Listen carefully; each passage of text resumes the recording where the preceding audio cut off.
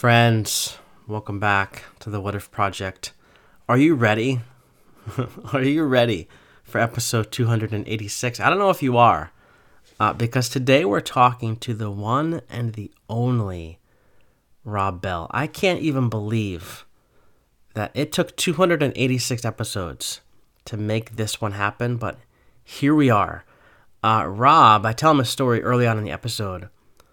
Rob has made such a huge impact on my spiritual journey. Now, a lot of people say that about Rob Bell, and it's 100% true.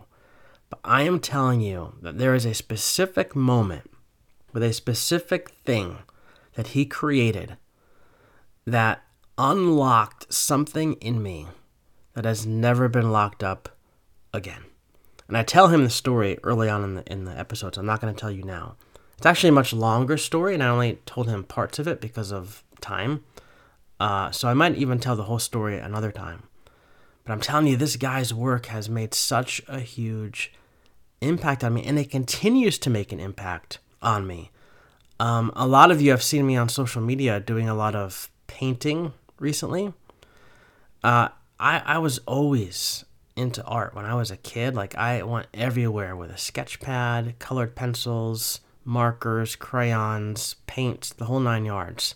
I loved all that stuff. At one point in my life, I actually wanted to do some kind of artwork for like Disney or something like that. But there was a series of things and specific things that happened in my life that for various reasons I decided to put all those things away. And so I got rid of my sketch pads. I didn't draw for the longest time. I mean, I drew a little bit here and there, but nothing like, didn't really invest any time in it. And that was back in like high school, college, 18, 19 years old. And so here I am at 42, and I'm breaking out all of these different things. Rob, if you've been following him, he does this thing on his website called the Rob Bell Art Show. He's taking various pieces of wood and stuff around his community, getting out some paints and making all of this stuff and then putting it on his website. And he's having like so much fun with it. And so even that, like I watched him and that just again unlocked something in me. Back for Christmas, my wife and my daughter got me a sketch pad and some markers and some colored pencils to help kind of awaken that inner child inside of me that I closed up all those years ago. And there were so many times I took out the stuff and I, started to draw, but for various reasons it was like, very triggering for me. So I put it away. But again, in watching Rob and talking to him just a couple weeks ago, we talk about his art a little bit in the episode and then also before we hit record. And I was like, yeah, he's listening to that inner voice. He's creating stuff that makes him happy. And I remember that feeling, And so I started doing it. Jordan's been really interested in painting and art and stuff, so we've been doing stuff together. And again, like that inner authentic self, inner child, it's just been coming alive in various ways. And so there's so many aspects of my journey that when I look back, it's something that Rob Bell has done, said, created that has helped me in so many ways. And so it was so great to get to talk to him and just to be able to say thank you and to see the expression on his face. It was just awesome. And so anyway, we have a really great conversation. He has a brand new book out called Where'd You Park Your Spaceship? It's a story about love and loss and grief and all these different things. It's a fiction book. But we talk a lot about grief in the episode because Rob's dad passed away last June. And my dad passed away in March. And so that's one of the big reasons I wanted to get him on the show is because I said to him, I would like to talk to you about our dads and about grief. Like, there is no grief like losing a parent. It's different from every other form of grief. And I said, I feel like we have a shared journey into 2023 where we can, talk about what this has been like. And so it was really great to hear some of his story, pick his brain a little bit about what, grief has looked like for him, and just talk a little bit about our dads. Then we talk about the book and the story and all the different things, and it was just so much fun. The hour blew by. I felt like it was 5 minutes, but it felt like, talking to a friend who I've known for years. And I said to him, I feel like I've known you for years because of your books, and I've read them, some of them multiple times. And yeah, it was just a blast. But this episode is releasing March 4th. And that's a significant day for me because March 4th, a year ago, is the night that my dad was rushed to the hospital late at night, and he would pass away early the next morning on March 5th. And so, yeah, it's a lot of feelings, but I felt like I wanted this episode to drop today to kind of mark that moment for multiple reasons. We're talking about our dad. We're talking about grief. But my dad was always rooting for me in the podcast. And he was always rooting for me to talk to Rob Bell because he knew how much Rob's work had impacted me. And I told him so many times about, we would talk about Love Wins, Rob's book Love Wins, and some of the ideas from there. And my dad loved it. And he was like, you got to get him on your podcast. I'm like, I know. And so I said to Rob, I feel like, we're having this conversation. I feel like our dads are here on the other side of the veil, like high-fiving. Like, look at our kids. Look what they're cooking up, having a good time. And so, yeah, today, an important day, a sad day, a heavy day, but a day nonetheless. So, my friends, episode 286, I'm going to put all the links to all of Rob's stuff in the show notes, links to my books, Rethinking Everything, Emerging from the Rubble, link to Patreon if you want to support the show. You can do that there. But that said, that's it. 7-minute intro, way long enough. Enjoy this. Episode 286 with Rob Bell. Can't find a time where I can tell ya what I feel now. Been biting my tongue for a while. The words just wanna come out. I'm too afraid to be rejected. It's so expected. I feel like I'm out of my mind, but I know I can't deny you. I am so alienated. Sitting on planet X. I'm becoming the person I've hated. Wonder what will happen next. Yeah, I don't know why. It's like a charge around us that just feels right. Can't get my head around it. I can never hit the brakes. Every time you touch me, babe, you send me right out into space. All right, hey everybody, welcome back to the podcast. Today we are joined by a very special guest, someone whose name I mention a lot on the show because he made a huge impact on me and my journey, the one and the only Rob Bell. Welcome to the podcast, my friend. It's my pleasure to be here. Thank you. So first thing is first, I want to say thank you. And I'm sure you get a lot of thank yous from people. But to give some context for my thank you, do you mind if I share with you a story that I will try to keep short? And you can obviously respond if you so desire. Yeah, let's go. Awesome. So it was spring, maybe summer, like 2011. And I had just completed my 28th lap, to borrow some language from your latest book. And I just left my job that I had for 3 years as the senior pastor of an old Dutch Reformed church. So there's Reformed church, there's Dutch Reformed, then there's old Dutch Reformed. And I was in the old Dutch Reformed church. But there's lots of different reasons why I left that job, and we could do a whole series of episodes on that season of my life alone. But a big one is that I was getting a lot of pressure to preach about things that I didn't really think I believed anymore. Stuff that, like, at one time made a lot of sense in seminary when I was reading books, I was writing papers, I was, theology student, all these different things, but no longer really made sense when I was out in the real world. And the denomination was big on Calvinism and predestination and hell and LGBTQ exclusion and all these different things. And I'd managed for a while to skate around these topics, but then I got to the point where I just couldn't do it anymore. I was getting pressure from the elder board, the deacon board, the denomination. People in the pews wanted to hear different things. And so 3 years in and 3/4 of the way through the ordination process, I put in my notice. I left this job that I literally prepared for at that time half of my life, and I got a job at an Apple store that I was planning to have for a year, selling some iPhones and iPads and computers. But I was there for 11 years, which is also another story for another What day. a You make the story. plan of it's going to be a year, and then 11 years Yeah, later, right. you blink and you're still here. But this is where you enter the picture. After being at Apple for maybe like 3 or 4 months, I was sitting at my desk one night at my apartment, this very desk, but our apartment in New Jersey, and I came across this video that you did for your promo for Love Wins. And I was sitting at the desk and I was thinking to myself, like, did I literally just blow up my life? Like, what have I done? Like, I prepared all this time, all this energy for this job. I got the job, I was doing the thing, and then I left, and we invested all this money in it, all this different stuff. And I was like, I don't know what I'm doing. And I came across this video.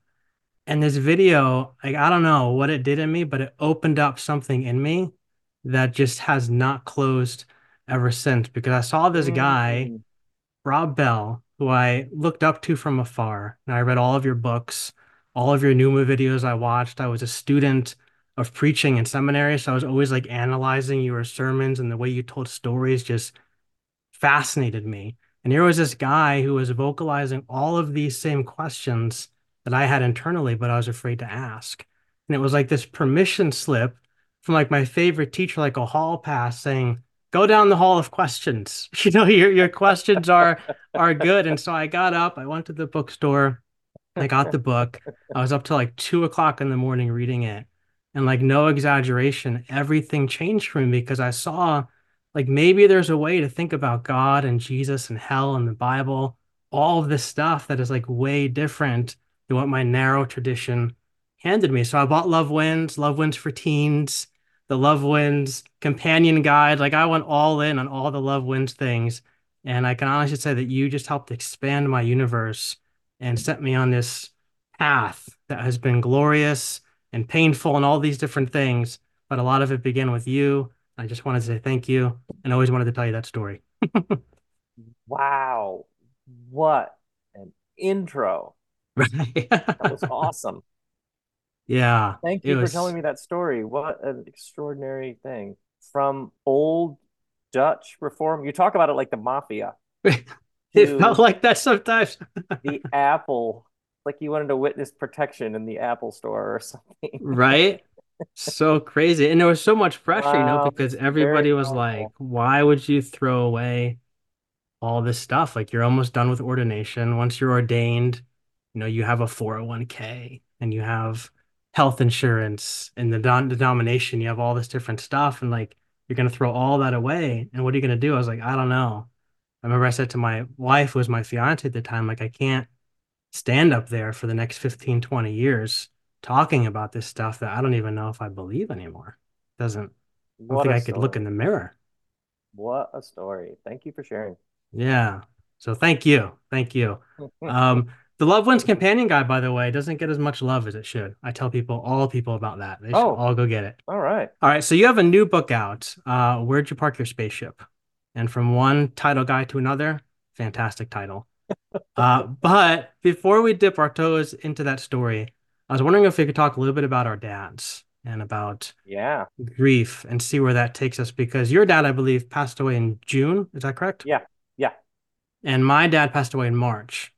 And Mm, so I feel like you and I are probably have been swimming through, maybe navigating through some of the same sorts of feelings that come along with losing a parent. So I wanted to ask you first, Rob, is if you wouldn't mind talking about it, what has losing your dad been like, if you could even put words on that experience? But then in particular, like how has that loss maybe shown you how your approach to grief has grown, changed, or mm, like shifted over the last 15, 20 years? Like, in what ways does your approach to mm. grief today look different than when you were pastoring Yeah. Mars Hill, preaching every Sunday, traveling around, like doing the pastor thing? Have you reflected on that at all?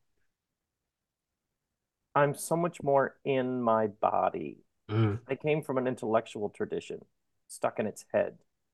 So you philosophize. A hmm friend of mine the other day talked about mentalizing thoughts, opinions.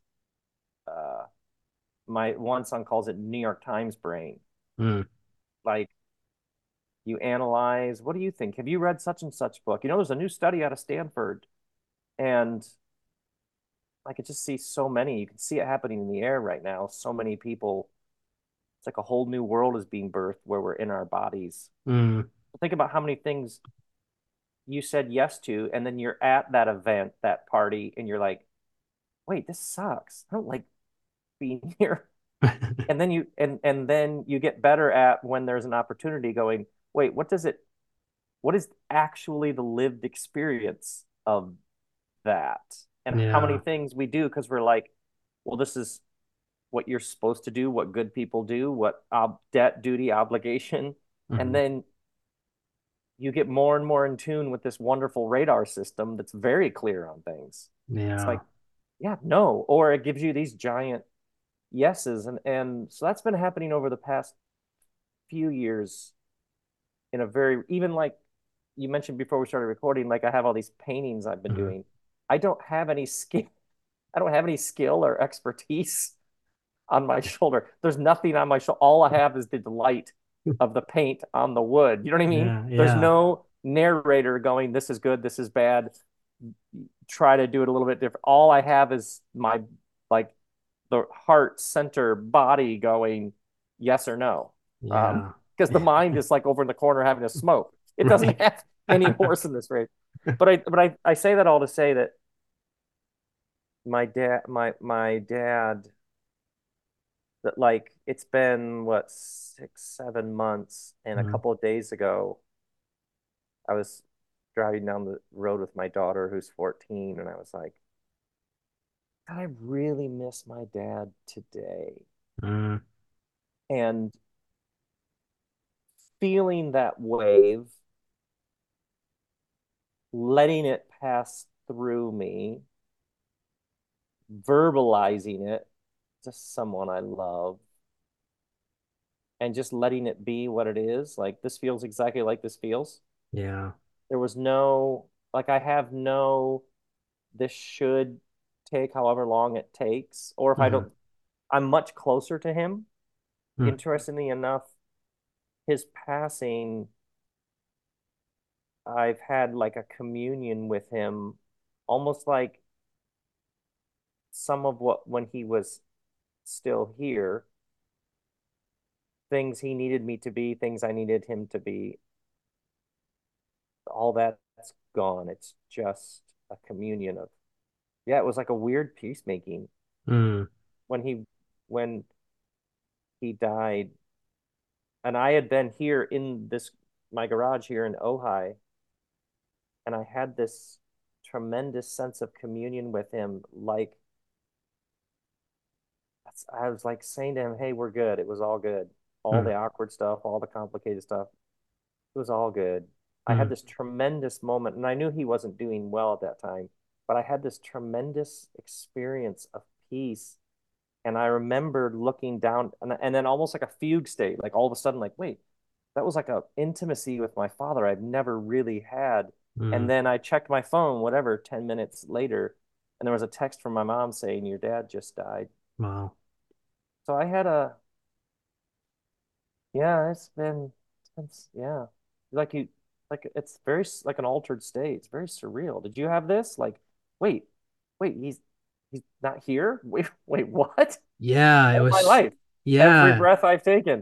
It's like it's, super out, like a very altered state feeling is what I've had on numerous occasions. yeah, it was very disorienting for me Mm-hmm. because Mm-hmm. the way it happened with us, he had cancer and he had a surgical procedure like maybe like a few weeks beforehand, and he ended up getting an infection, and so my mom rushed him to the hospital, and I was like 10 o'clock, and I went to sleep early because wasn't feeling well, and I took a couple Benadryl, which knocks me out cold. And so she had What's that? called Like a me. sleep? That's like a sleep medicine or It's something? like it's for like allergies and like it Oh, helps okay. with congestion and that kind of Mm-hmm. stuff. So it just knocked me out So cold. you're out. Yeah. Yeah, and so she had called me like 3 or 4 times. I didn't hear the phone. I mean, it was just I didn't hear it. My wife didn't hear it either.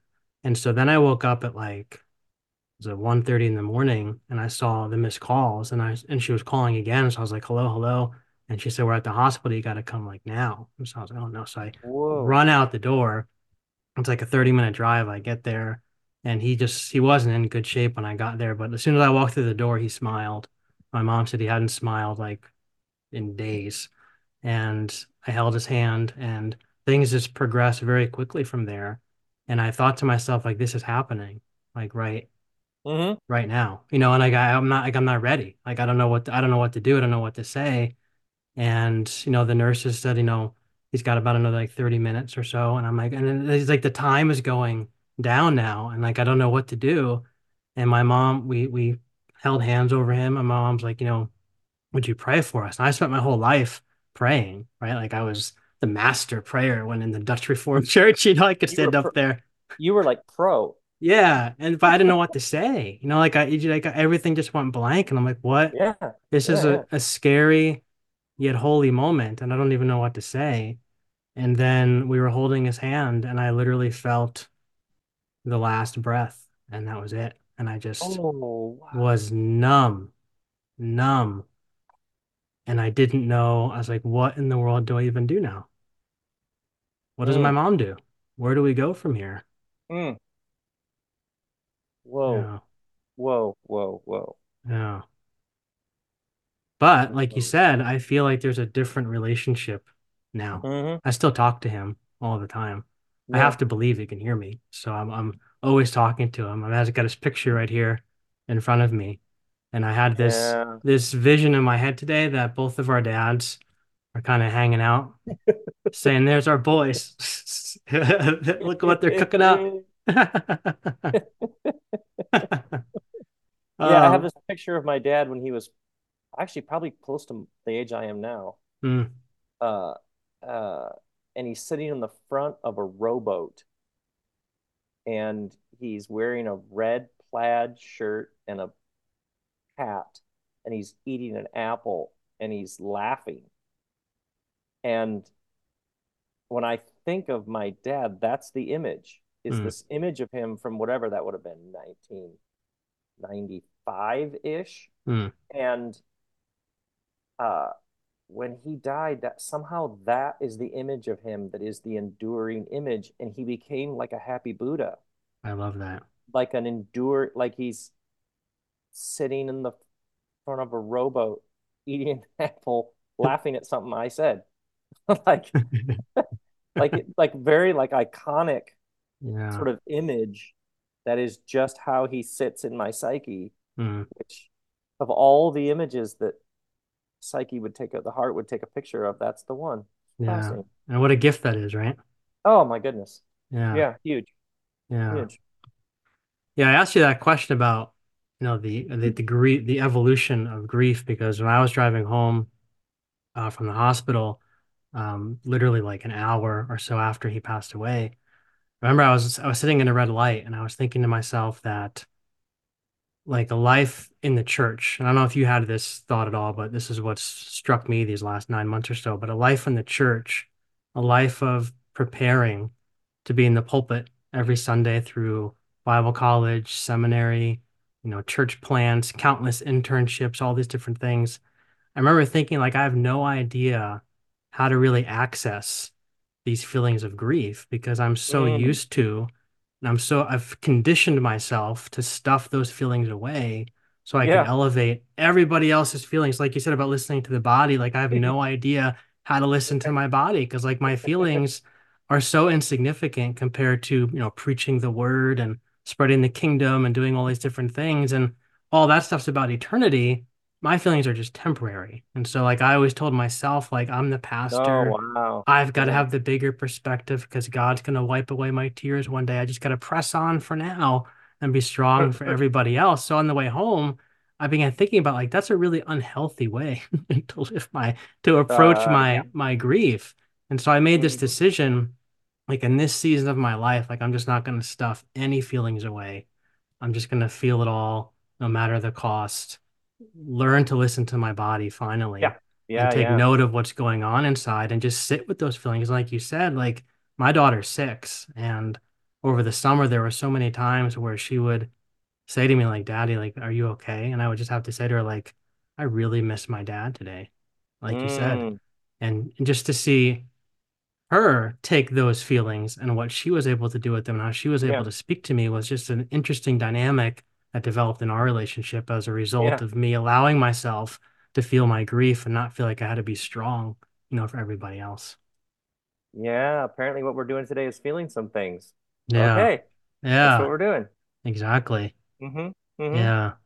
I was talking to somebody else too the other day, and I don't know if you thought about this, but I feel like our world doesn't make space for grief, whether it's the church or the workplace or even society in general. Because like working at Apple, when you lose somebody, you get a week of bereavement time. It's like that's your week to kind of take care of things and do what you need to do. And I never really had any significant, huge losses when I was there, but I saw so many people who lost parents. I thought to myself, how do you get yourself together in a week and come back to work? Right, And there right. were there were still so many times like, I would come in having a hard time for whatever was going on in my life. And when you hit that sales floor, you gotta put on the smile, because your Let's smile go. sells the Mac, your smile smells sells the phone, and so you gotta stuff it away. And so I realized like I've really not just with church, but like I've really lived in this world where I've conditioned myself to stuff it all away, and And you're it can be seeing, difficult to access the stuff. so you're seeing so like words like intuition and Mm-hmm. embodiment, and you're seeing so many people like cooking up new rituals, Yep. new rites, Yep. new ex new practices Yep. to listen to everything that's asking for expression. That's right. Hmm. Yeah. You think about those old words, push through. Like think of how much of the conditioning was around. Yeah, however you're feeling, fine, but like we have stuff to do. Right. Like man up, Exactly. like Suck it up and deal with it. grind. Yep. Right. And you have just people, these see so many people going, wait a second, that was actually like really, really not healthy. Yeah. Yeah. What's been helpful for me is Alexander Shia, obviously he's your bud, but Yeah, love we that I guy. do social media for him, and so I'm talking to him all the time, and Hmm, he has been really instrumental in helping me access those feelings by just that's great. telling me like you've got to just listen to what's going on inside. Listen, that inner voice is not going to steer you wrong, because I've always tried to quiet that voice my whole life, because that's the Oh devil. yeah, The devil. you were literally like the training was to not listen to that. There's an Exactly. authority figure you listen to. Exactly. That's right. Yeah, That's right. So that's good stuff. So I want to talk to you a little bit about your book and where'd you park your spaceship. I didn't know what I was going to think of this book, Rob, to be honest with you. I'm not a big fiction guy. And I got the book and it's like 700 pages. And I thought to myself, I don't know if I'm going to be able to make my way through this, but I did. And it is a fantastic book. For our listeners, it is obviously a science fiction book. It it is. addresses, I would categorize it anyway. I haven't read science fiction other than, well, Hitchhiker's Guide to the Galaxy. Other than that, so I wouldn't know. You would know. Well, that's how I would categorize it. It's in space. It seems science fictiony, so that's the title I'm going to throw on it. But There you go. anyway, it addresses a lot of different topics, right? Love, loss, grief, all these different things.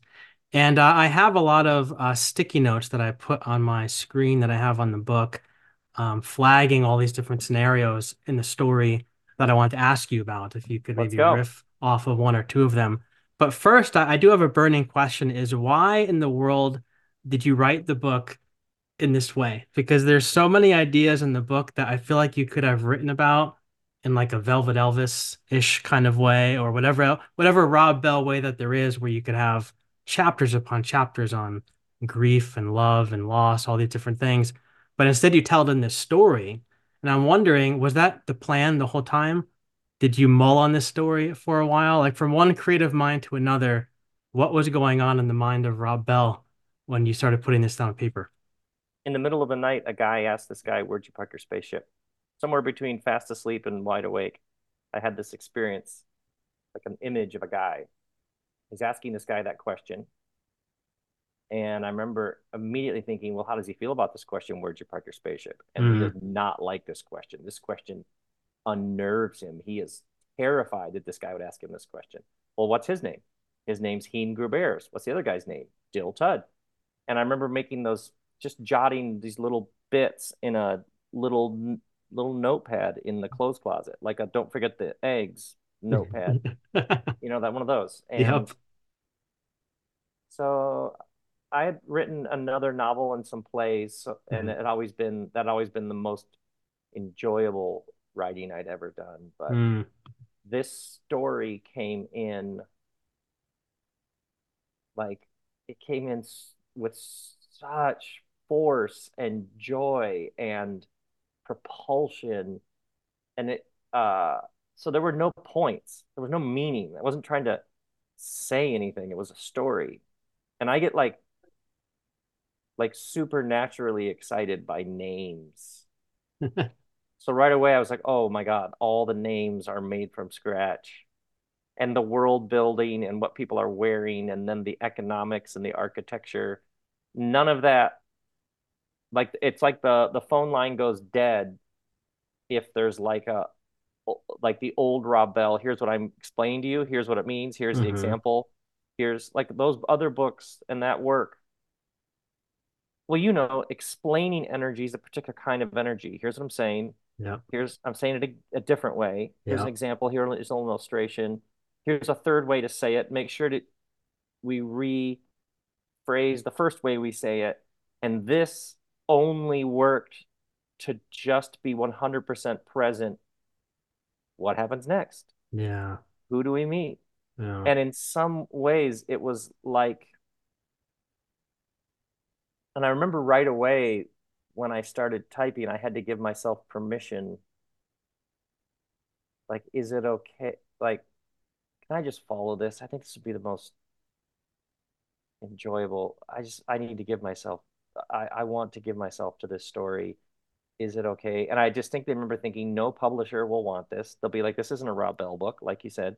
Yeah. So right away, it was free from any of that stuff. I was like, Yeah. no one may ever read this. I was having the most extraordinary, vulnerable, healing, creative creation experience of my life, knowing this may just be for you. This may sit in your computer. No one may care. Um, and I'm telling you it. Yeah. So there was no like, this is the meaning of it. This is what I want people to get. It was just following this story, almost like a half millisecond delay between writing the scene and experiencing the scene like I was reading my favorite book ever. Yeah. It was it like yeah, it sort of turned my whole life inside out. It was a very I'm still sort of recovering from the experience. It was so Yeah. delightful. That's the That's one best of the way. things. Yeah, somebody asked me about the book, and I said, there's one thing about this book is you can tell that Rob was having a good time while he was writing it. Like you were just in your groove with all the names, all the different scenarios, all the different stories. And I made that comment earlier about the many angles of Rob Bell because it's true. There's so many different times where I've watched your journey from afar, and it seems like a new evolution of Rob. But what I feel like the things I'm watching now, like with this book, with your paintings, is you're doing stuff because it brings you joy. And that joy is infectious. Like it's contagious. And I was having this conversation with somebody the other day about like podcasting and the different things that we're creating in our own journey. And I said, I'm at this point now where like I feel like I used to create things for everybody else. But now I feel Yeah, like I'm at this place where I do this because I love it. If people yeah. listen to it, fantastic. If they don't, Bonus, okay, bonus. whatever. Hmm. Like this is my journey. I'm having fun with it. It's like a lifeboat. Hop in if you want to ride. If you don't, Yeah, it's all yeah, good. yeah, yeah, But I feel like I've observed that in you and to see somebody like yourself do that so freely in their life is inspiring to so many people. yeah. There's this very tender, vulnerable sort of permission, at least for me, that Mhm. and the trap for me is if you go around the world talking about joy and flow and handing out permission slips, there's like a Rob Bell trap in all that. Uh, so part of it was like Rob Belling myself. Mm. And I call it, in many ways, it was like, I laugh when I think about it as like becoming a civilian. Um, like think about, like I distinctly remember 9/11, the Mhm. Sunday after 9/11. Everybody's having their experience, but the Mhm. job was to stand up there and like interpret the experience, like look at the larger patterns, give people some sense of hope or comfort or me or whatever it is. Yep. Like you, and that is the gift a teacher or a leader or whatever gives is you're showing people a larger perspective. You're all, and there's something about this story that I would find myself typing and I would just burst out crying, uh, or I would be laughing like like the subconscious was just running wild, just having. I was like, this is really doing something to me. There's something really recentering and liberating and healing about Mhm. that I didn't that I was like, I guess I'll just maybe I'll understand it better later. Or there was something about the whole experience that I couldn't understand. Mm. And when the job is to go around the world explaining things to people, like here's how to understand this, to be having an experience, they're just like, I don't know what anything means. Whatever. I don't know where it's It's going. like really, really, really huge, huge. And Yeah. even like later in the book, in some ways, the action, quote unquote action, really doesn't kick in until Noonye shows up in his bedroom and Mhm. is like, "Hey, this is a grainy," and he's like, "What the? Wait, what? What is? Wait!" It's like panic, terror. Who is this Mhm. woman? Yeah. Um, and a couple of friends I really respect who are in publishing were like, "Yeah, that's really where the action starts. So maybe you got to start there." There's like a 300 pages before that, and I sat with that note for a while, and I distinctly remember this realization: no, this story is a you got to go with this guy from early on, Yeah. and he goes through tremendous loss and tragedy and lapsed decades of like numbness. And I remember, but if as he begins to feel, Mhm. you'd been with him for a really long time and you could experience him experiencing, it's like he's narrating his own coming to life. Yeah. I distinctly remember thinking, well, no, that would be a that would be a good story. That's Yeah. what it was doing. That was what it was doing to me. And Yeah. it's like all you had, like what you were talking about what you're doing your podcasting the projects because you like. All I had was, well, this is what the story's doing to me. That's right. That's right. Just like listening to that so closely. Yeah. I think those early parts of the story, for me, like that's where a lot of my sticky notes are. Because I loved all that back story of kind of getting on board with what was going on. I think it makes the action point more meaningful because now I've been with this guy on the journey. Right. Now You're I'm ready like, for the okay, action. Yeah, come on, my man. Wait, what? Huh? Oh, right, wait, there's a crater? Huh? right. Now I'm invested.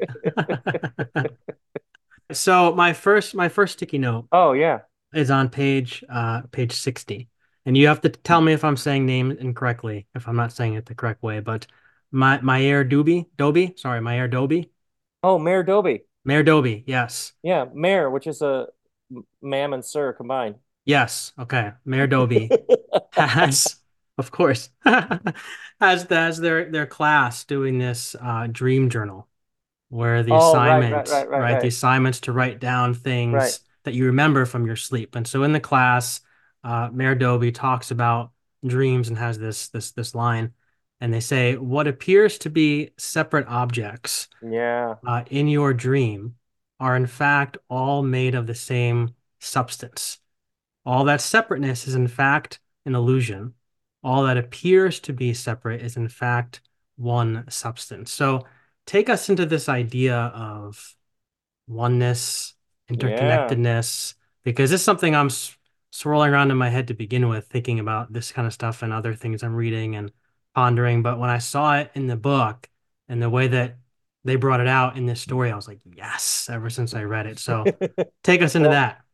I mean, well, first off, obviously, what I loved was like these boys are like 11 or something, and they're getting this very nuanced instruction about the nature of consciousness. So that to me was funny, like that, like how, like it, like how great this that this is happening, like with these whatever post-pubescent boys. But It yeah, was this just is a like challenge for me to live and to change my underwear every day. I was just to remember that, much no, less. right. That's why it was so enjoyable to just you just when you're making a world, you just get to make the world however you Right. want. You don't have to Yep. just but yeah, like you think about this is the great crises of our world is the fundamental lens is separation. For many Yep. people, there's the separate self, and then is people will say like I think it might all be connected, as opposed to it is all connected, and there happen to be these cells running around going, I'm a Glenn, I'm a Rob. I mean, think about the even you've had all this wonderful whatever you call it progress in terms of identity and Mhm. relates to gender and sexuality and ethnicity, and we have like this celebration of the vast richness and diverseness of even human beings. But Mhm. even in all of that is the ever so subtle trap of grasping and clinging to I'm a this, you're a this, Mhm. that the difference becomes it gets too much head of steam and not like we're all cells in a body Yeah. that ultimately like everything is its very own self. Yeah. And if you start if your fundamental perspective is the oneness and unity of all things, Mhm. well, now you actually could have world peace. You economically probably could feed and clothe everybody. Yeah. But if but the clinging and grasping to separation and it's real. You're a Mhm. Glenn and I'm a Rob. That's real. It's just that all these fascinating hints about how what seems to be most real may in fact have an illusory dimension to it because we're all cells in the same body. Yeah, Yeah. yeah. Yeah, so it's Yeah. fascinating. It's and what's interesting to me is Mm. all the people I meet like you who are like, wait a second. There's a there's a shift in perspective that's deeper and wider and more thorough than any of the shifts that people are like, hey, well, you can make this shift. Yeah. It's like those are all like mini shifts, or like Yeah. people who were raised by a tribe that taught them the world exists a particular way and works a particular way, and now they're taking that apart, and it's all very thrilling. But you're like, oh yeah, but there's when you get to the separation one, Yep. in some ways that's the it feels at some level that feels like a mother load at some level. Like now you're so yeah, you're I assume you've Rupert Spira, there's a number of people that I assume you've probably I've come heard the name. across. I Yeah, haven't yeah. come across the work, but I've Yeah, heard the so name. you can see people lots of people discovering people who have been talking about all this for a long Hmm. time. Even you think Can about your own personal like all of the experiences of being Glenn or all the hmm. experiences of being Rob. If you begin with there are all these bits and pieces and fragments, Hmm. and now I'm wondering whether any of it mattered or is related to anything or means anything, or if you begin with all of this happened within some sense of Glenness. Hmm. So no matter how disparate or different or strange or antithetical or paradoxical all the events of Glenn's life happen to feel for Glenn, they Hmm. all happen within something known to be Glenn's life. So they actually form a whole. So if you begin with that, then Hmm. with then your experience of suffering, loss, tragedy, pain, questions, anger, hurt, rage becomes utterly transformed because, yeah, this is what's happening in me. Hmm. It all belongs to some whole, some oneness that I know to be me. Yeah. So it really, really does. transform your experience of just like a day. Mm. Massive. And if it's funny, like once you see that stuff, you can't unsee it, right? Like I feel like now Yeah. I see it everywhere because like even going back to like, like in the Bible, you think of Jesus talking about how him and the Father are one, and I'm in the Father's in me, I'm in you, like all that. That's that. I always saw that as like this, piece of theology, this piece of dogma that I had to, it's just part of my theological web that I was building in my head. But now I'm in this place where I look at that, I'm like, man, like this idea is not new. This idea has always been there. And I think that, This isn't abstract or conceptual. This is yeah, very concrete sort of understanding of the nature of it's like things. wired into us, right? Or you think about the image of like or now with the internet, we have an algorithm. Like all the people outraged that Donald Trump won in 16 and he could win again. Well, how do you know he was running for president? What do you mean, how do I know? Well, how do you know? I saw it in the news. Oh, okay. You clicked articles about him. That told the algorithm, this is what I click. The algorithm sent you more. Right. You were outraged. Twitter like amalgamated all that outrage Yep. and drew more eyeballs to it. Mhm. So the very thing that people place out there, like why is that happening? How do you know it's happening? Well, it turns out you've been scrolling and clicking on those things. So Mhm. the machine is so everybody helped elect that fella, Yep. especially the people who are most outraged. Right. And he knew that. It's like a it's a very sinister advanced knowledge of like this whole thing is one thing. Yeah. So you can see how many people are shaping the world around them, outraged that the world around them is like it is, when in fact their outrage continues to keep it coming at them. No wonder they're depressed about the world. They click on all the stuff that makes them depressed about the world. Yeah. Your outrage just pours gasoline on that fire that's already raging and Yeah, makes it yeah, rage hotter. so the algorithm actually becomes a window into spiritual truth about Mm. the nature of what we feed. And if you begin with all this is related and connected with everything else, you're totally right. You get a very different way of moving in the world. Come on, Rob Bell. Isn't that fascinating how it all actually works? Yeah. Even though I know nothing, even though I Right. know nothing. We're just speculating. And if you're sad, you're sad, and you're depressed, you're depressed. And if you're wondering what the point of it all is, then welcome to the club. So Right. all of that's part of it as well. That's right. All And that right. was really the joy of those classroom scenes. Was Yes. I loved having Heen having all these experiences. He was like he's trying so hard to get it, and he knows that those were significant. He doesn't quite Hmm. know why, Yeah. and how all of this sort of accumulates in our lives. Yeah, that was all just so fun, so Yeah, by fun. like the third or fourth classroom setting, I was like, okay, so these stories are going to mean something later. That's what I was thinking because I'm like, this is happening in this guy's memory, and this is gonna mean Yeah, something down the road, and it does. yeah. Each time I'm like, oh, there comes that story again.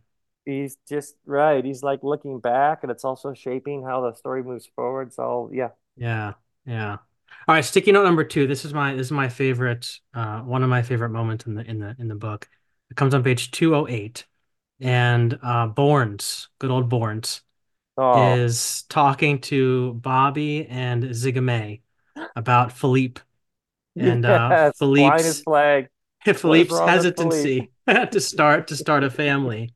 And Borns, in all of his profound wisdom, says a man has to die to all of the could be's, all of those options, all of those possibilities, all of the places that he could go and the things that he could do. Then he says, Philippe keeps his options open, doesn't he? And then he says this, he says, I do not mean to laugh at Philippe's expense, but he still thinks the adventure is elsewhere. That line strikes me. He still thinks the adventure is somewhere else. Right. And at one point he asks her, Boards, it's like, has Philippe died yet? And Heen is like sort of moving from this literalism is like, no, I just saw him the other day. And he's like, no. It's not what I mean. So the adventure's somewhere else. Talk to me about that. Yeah, I love that. I loved uh how at one point the narrator tells you like spend like 138 planets or something. But Mhm. what was really interesting to me was to take him over all these decades of doing this job where he flies all over the galaxy. And then I remember when it first started to occur to me, I'm gonna put him, let's have him end up in a bakery that's like hyper particular in Mhm. space and time. Like there's a few people and they're all like touching shoulders in this tight little room in front of the ovens. Mhm. And let's take all of the wideness of the universe and locate it in these very normal people who are just going about the business of baking bread. Mhm. And so I loved how like Lan Zing and she got the bakery from her parents and this very mysterious figure Bobby Freelance who seems to be some sort of conflict resolution ex facilitator or something. He's either in the he's either like in the mob or he's doing something very good. You can't quite tell. And Ziga May has this lover Philippe who like I love taking all of the wideness and possibility and like shrinking and placing it where it actually belongs, which is in bodies. Mhm. And for Heen, he's like when he says when they're discussing like the dramas and longings and loves of their lives, and Heen is like, this is normally the exact kind of thing that I would not participate in, but he can't help like he Right. keeps like He's so intrigued. interjecting himself. Yeah, like suddenly he's been everywhere. And like he'll Yeah. say that I saw this tree that shed these flowers, and I remember I swam in this water. He's like, you don't even know the extent of where he's been, and yet the adventure he this is like some sort of new territory, and it's just the very grainy everyday details that Yeah. he's just absolutely swept up in. Yeah. It's like you slow down enough and the whole thing becomes electric, but not in a dramatic over the top sort of way, in a very grounded, centered, like you have a 6-year-old daughter, right? Mhm. 6-year-old Yep. daughter. Yep. Like, what a wonder. Yeah. Like, what a wonder. There's enough there for a couple lifetimes. Yeah. Yeah. It's so that line grabbed me because I mean I it made me think back over my life and how so many times I thought the adventure was somewhere else. Mm-hmm. You know, like when I was in Mm-hmm. college, the adventure is going to be in seminary because that's where I'm going to learn all the good stuff. It's up ahead. Yeah, It's then in out there. seminary, it's going to be when I'm a pastor, and that's where I'm really going to have the good stuff. Now, as a pastor, it's like, what am I doing?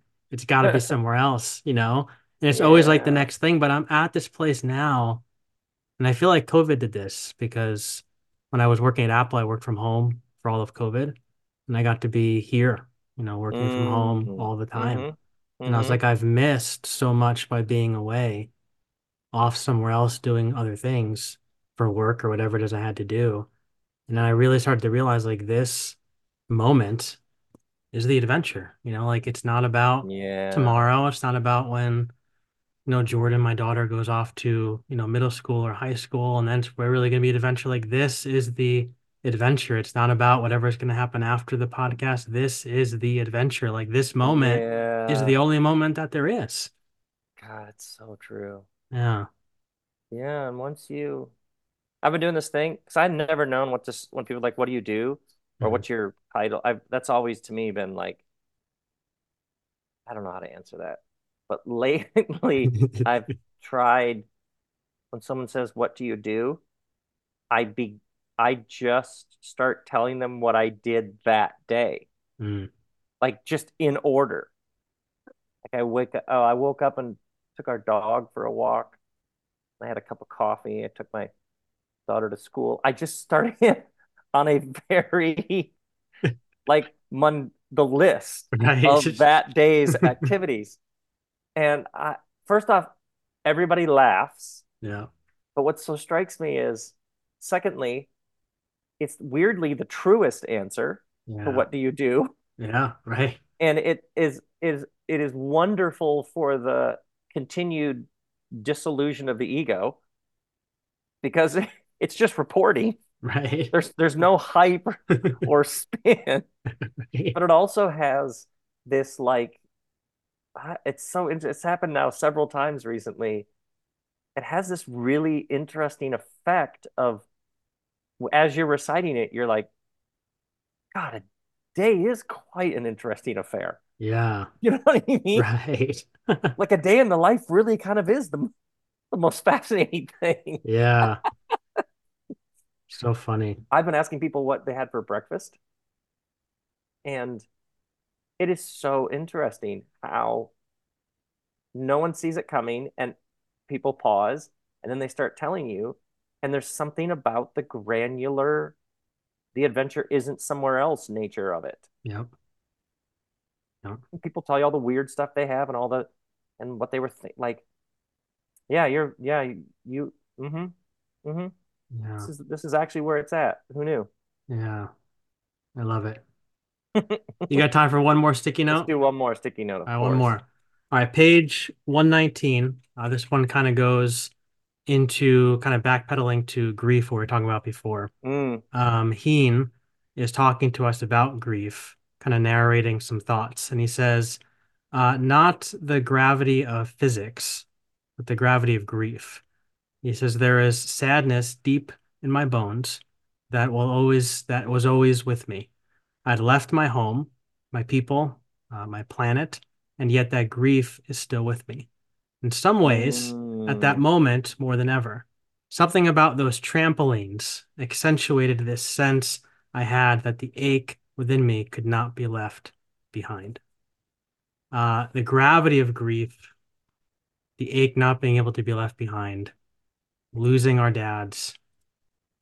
Talk to me. Yeah, it's like he's like, oh, it's almost like he's like, oh, I'm actually grieving. Yeah. Yeah. Yeah, for me it also produced an interesting lightness, Hmm. like my lineage, like my dad died. It had like this it had like this galvanizing sort of so let's go. Hmm. Uh let's yeah, it freed me. I don't even know from what. And I've thought about it a fair bit. I Hmm. don't know what it freed me from, but Hmm. it did like a loosening Hmm. of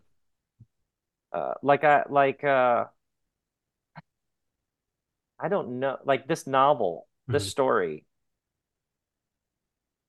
I don't like know if my dad had lived to read it, he would have been like, "Wait, what? What happened?" Almost like he would have been like, "What happened to you?" Like we had to it was going so well. What is What this? are you doing? You're painting. What do you painting in a garage and all that? But it weirdly turned into like the story shifted to him like being like the wingman who's like, all right, let's ride. Let's Yeah.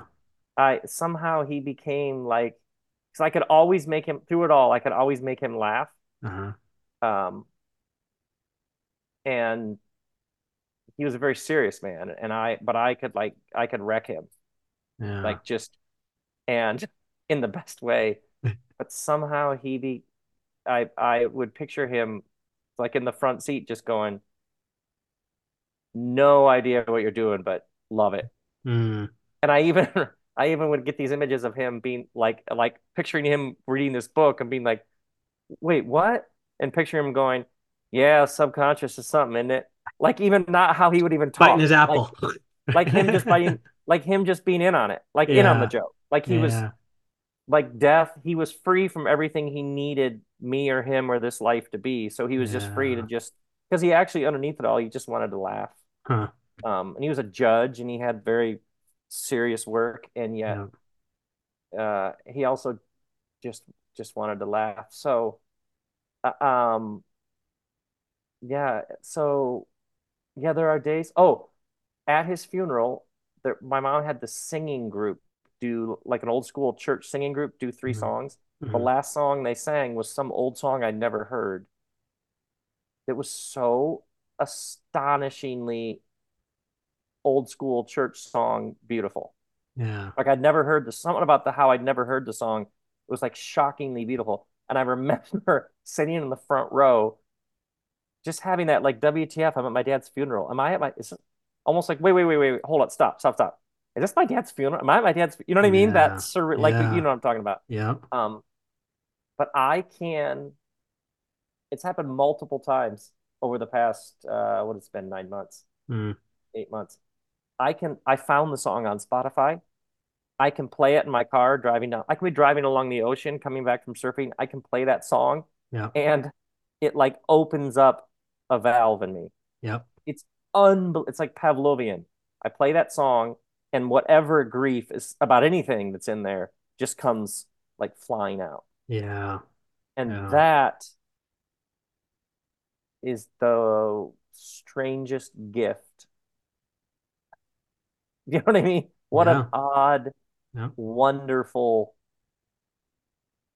heartbreaking experience to lose someone you love and have it tune you in to a whole depth of release Yeah. and emotion. Yeah. Yeah. Yeah, That line from Heen about, grief sticking with us, thinking about my yeah. father, like I've had so many people say, I feel like a lot of people, like when it comes to like death and stuff, don't know what to say. And I've always been that way too. Like, you have these catchphrases that you say. And I've had people tell me like, you'll move on. Like eventually you'll be able to move on, from the grief, and it's going to get better. But the more I feel like I'm in the grief, the more I feel like I'm like, no, I really don't think it's going to work that way. Like, instead it feels to me like I'm not going to move on from the grief, but I'm going to move on with the grief.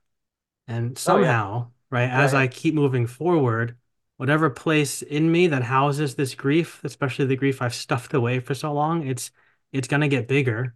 It's gonna get wider so that, it's gonna be able to make itself at home, in my heart, in my life. And I feel like for me, that's what that line from Heen does to me, is that I'm carrying it with me, it's sticking with me. I'm gonna befriend it. It's almost gonna become a friend on the journey and continue to teach me along the way. Absolutely. I do. It's so well said. I do feel close. I genuinely have repeated moments where I feel closer to people Yeah. and I can directly in their losses. Yeah, Like, yeah, oh yeah. Yeah, I know what they're talking about.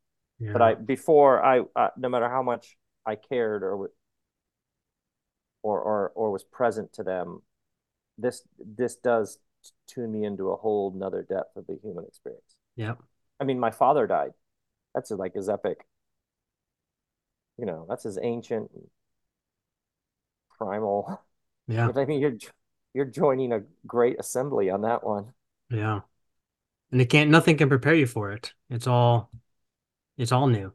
I mean, I did. Have you seen Succession? No. The show where he's his dad's gonna die and he's like, yeah, I pre-grieved, Mm. and then he like gets to the funeral and he's gonna give a eulogy and the one son just completely loses it and he said, yeah, the pre-grieving didn't really. Didn't do anything. There's this whole pre-grieving running sort of gag, but my dad had Alzheimer's, so he Mm. like even couldn't really communicate very lucidly for the past years before that. So I had a whole thing like, well, it was a relief, especially for my mom and what she'd been through and his care and all the complications of Yeah, that. It was yeah, him passing. That was actually at the end. It was like actually a great relief. And then yeah. I was like, oh God, every time I'd say that, I'd get wrecked. I was like, oh, stop it. Just stop your whole it's a relief thing. That's just not, come on. It's what is it? 13% relief? Come on. Right, It's right. 87% sledgehammer, man. Yeah. Come on. You can try to make yourself feel better, Don't but try it's to, not. right. Don't try to sit. You can't like massage this one. Yeah. Uh, Yeah. so good. Well, Rob, we are out of time, my friend. I'm so But glad we I've talked. kept you. Yes, thank you for this time. Thank you for your friendship from afar through your books. I can't thank you Mm, enough. It's great to talk to you. Thank you for letting me talk about where'd you park your spaceship and hearing about your dad. Thank you. Great. This is book one. When is how many books are we expecting in this story, this great Oh, space this is saga? we're there. Oh, this is the intro to the intro to the intro, what you read. Yes. I'm So excited. we're gonna travel. We're gonna be traveling the galaxy for a while. Can't wait. I can't wait. All right, man. Good. Well, maybe Thank we can do you. it again sometime. Excellent. Can't find a time where I can tell ya what I feel now. Been biting my tongue for a while. The words just wanna come out. I'm too afraid to be rejected. It's so expected. I feel like I'm out of my mind, but I know I can't deny you. I am so alienated. Sitting on planet X. I'm becoming the person I've hated. Wonder what will happen next. Yeah, I don't know why. It's like a charge around us that just feels right. Can't get my head around it. I can never hit the brakes. Every time you touch me, babe, you send me right out into space.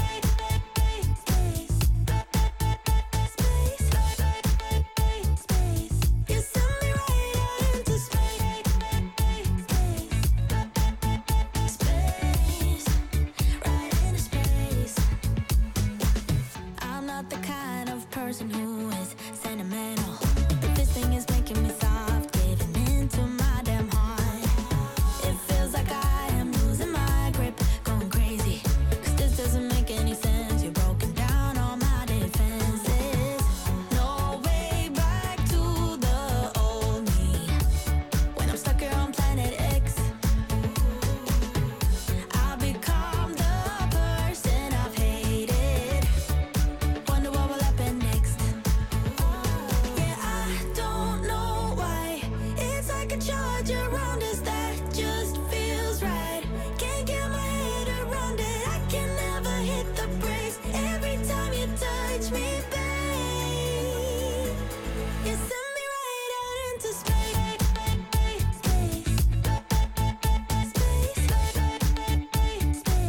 You send me right out into space.